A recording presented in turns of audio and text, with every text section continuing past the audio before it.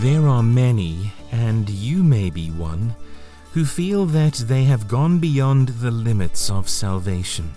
They feel that their sin is too great, that their guilt could never find pardon at the mercy seat of God. Welcome to episode 44 of Ask Spurgeon, where we pose another important question to the great Victorian preacher, Charles Haddon Spurgeon, and draw yet again an answer from his ministry at the Metropolitan Tabernacle in London. I'm your host, Dave Holt. Reverend Spurgeon, what is the measure of Jesus' ability to save the sinner? My friends, I remind you again of these words.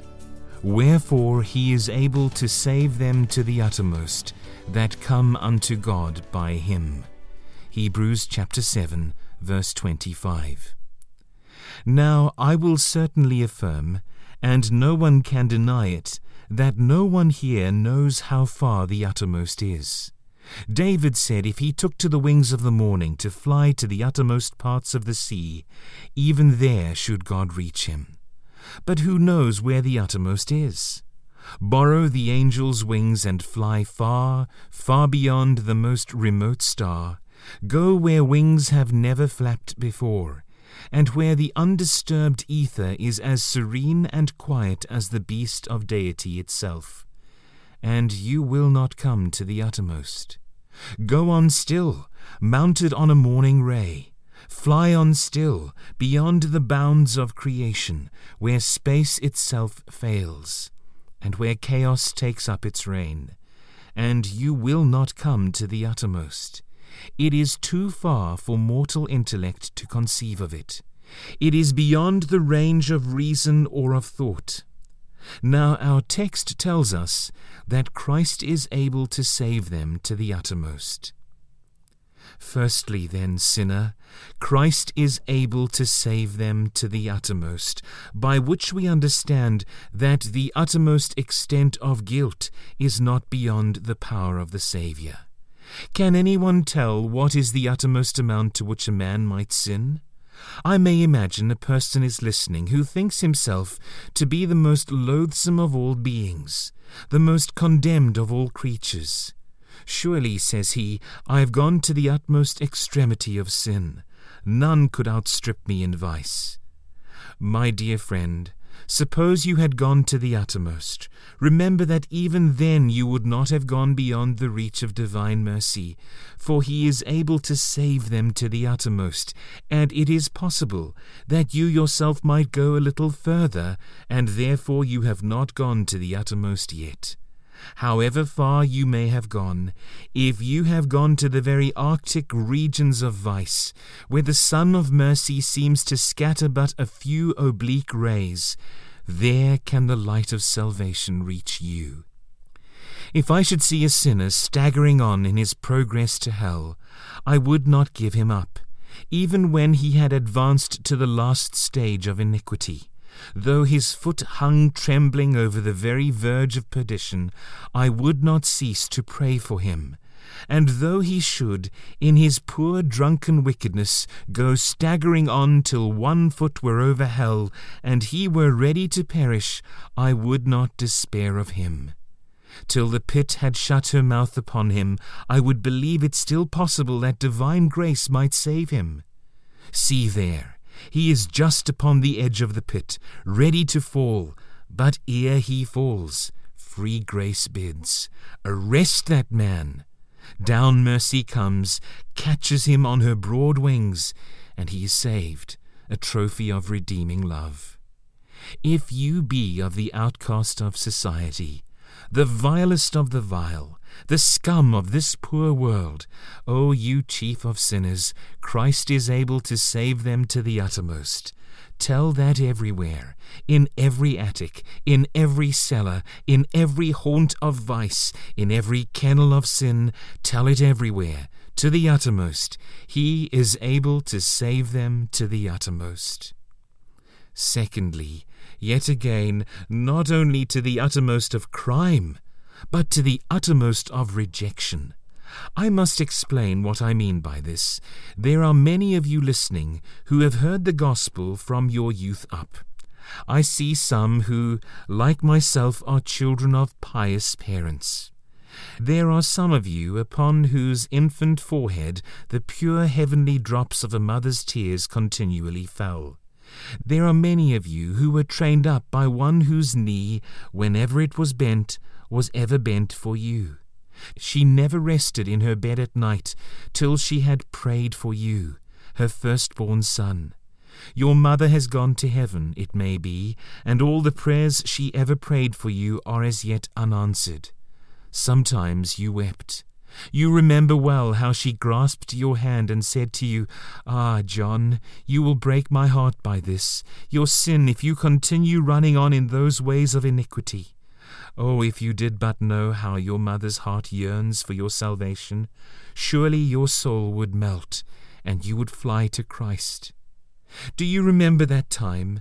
The hot sweat stood upon your brow, and you said, for you could not break her heart, "Mother, I will think of it." And you did think of it, but you met your companion outside, and it was all gone. Your mother's expostulation was brushed away, like the thin cobwebs of the gossamer, blown by the swift north wind. Not a trace of it was left. Since then you have often stepped in to hear the minister. Not long ago you heard a powerful sermon. The minister spoke as though he were a man just started from his grave, with as much earnestness as if he had been a sheeted ghost come back from the realms of despair. He told you of his own awful fate and warned you of it.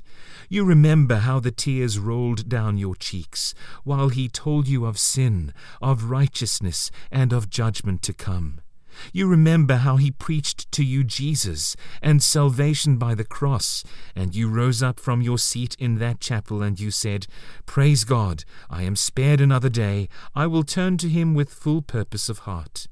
And there you are, still unchanged, perhaps worse than you were. And you have spent your Sunday afternoons, the angel knows where, and your mother's spirit knows where you have spent it too, and could she weep, she would weep over you who have this day despised God's Sabbath and trampled on his holy word. But do you feel in your heart today the tender motions of the Holy Spirit? Do you feel something say, "Sinner, come to Christ now"? Do you hear conscience whispering to you, telling you of your past transgression? And is there some sweet angel voice saying, "Come to Jesus, come to Jesus, he will save you yet"? I tell you, sinner, you may have rejected Christ to the very uttermost, but he is still able to save you. There are 1,000 prayers on which you have trampled. There are 100 sermons all wasted on you. There are thousands of Sabbaths which you have thrown away. You have rejected Christ. You have despised his Spirit, but still he ceases not to cry, "Return, return." He is able to save you to the uttermost if you come unto God by him. Thirdly, there is another case which demands my particular attention today. It is that of the man who has gone to the uttermost of despair. There are some poor creatures in this world who, from a course of crime, have become hardened, and when at last awakened by remorse and the pricking of conscience, there is an evil spirit which broods over them, telling them it is hopeless for such as they are to seek salvation. We have met with some who have gone so far that they have thought that even devils might be saved rather than they could. They have given themselves up for lost and signed their own death warrant. And in such a state of mind, they have positively taken the halter in their hand to end their unhappy lives. Despair has brought many a man to a premature death. It has sharpened many a knife and mingled many a cup of poison. Are you such a one as that? I know him by his sombre face and downcast looks. He wishes he were dead, for he thinks that hell itself could be scarcely worse torment than to be here expecting it. Let me whisper words of consolation. Despairing soul, hope yet, for Christ is able to save them to the uttermost. And though you are put in the lowest dungeon of the castle of despair, though key after key has been turned upon you, and this iron grating of your window forbids all filing, and the height of your prison wall is so awful that you could not expect to escape, yet let me tell you, there is one at the gate who can break every bolt and undo every lock. There is one who can lead you out to God's free air and save you yet. For though the worst may come to the worst, He, Jesus, is able to save you to the uttermost. Hallelujah! What a Savior! There is hope for the hopeless, for Jesus is able to save to the uttermost. I hope that this answer to the question, what is the measure of Jesus' ability to save the sinner, has been a blessing to you. It was provided during the Sunday morning sermon preached on the 8th of June, 1856, titled Salvation to the Uttermost. If you've been blessed by the Ask Spurgeon podcast, do subscribe to it, as well as leave a brief review of your experience. And please feel free to contact me about this or any other episode at dave@askspurgeon.com. Or if you have any questions, even about how you may know this wonderful Savior who is able to save you to the uttermost, please do not hesitate to contact me. It would be my delight to send you something to help you on your way into the most wonderful freedom you could ever know. It's been great having you with us again today. Do join us for the next question of Ask Spurgeon, where once again we will seek answers to some faith-building questions as together we journey through life and on our way to glory. Until next time, God bless you.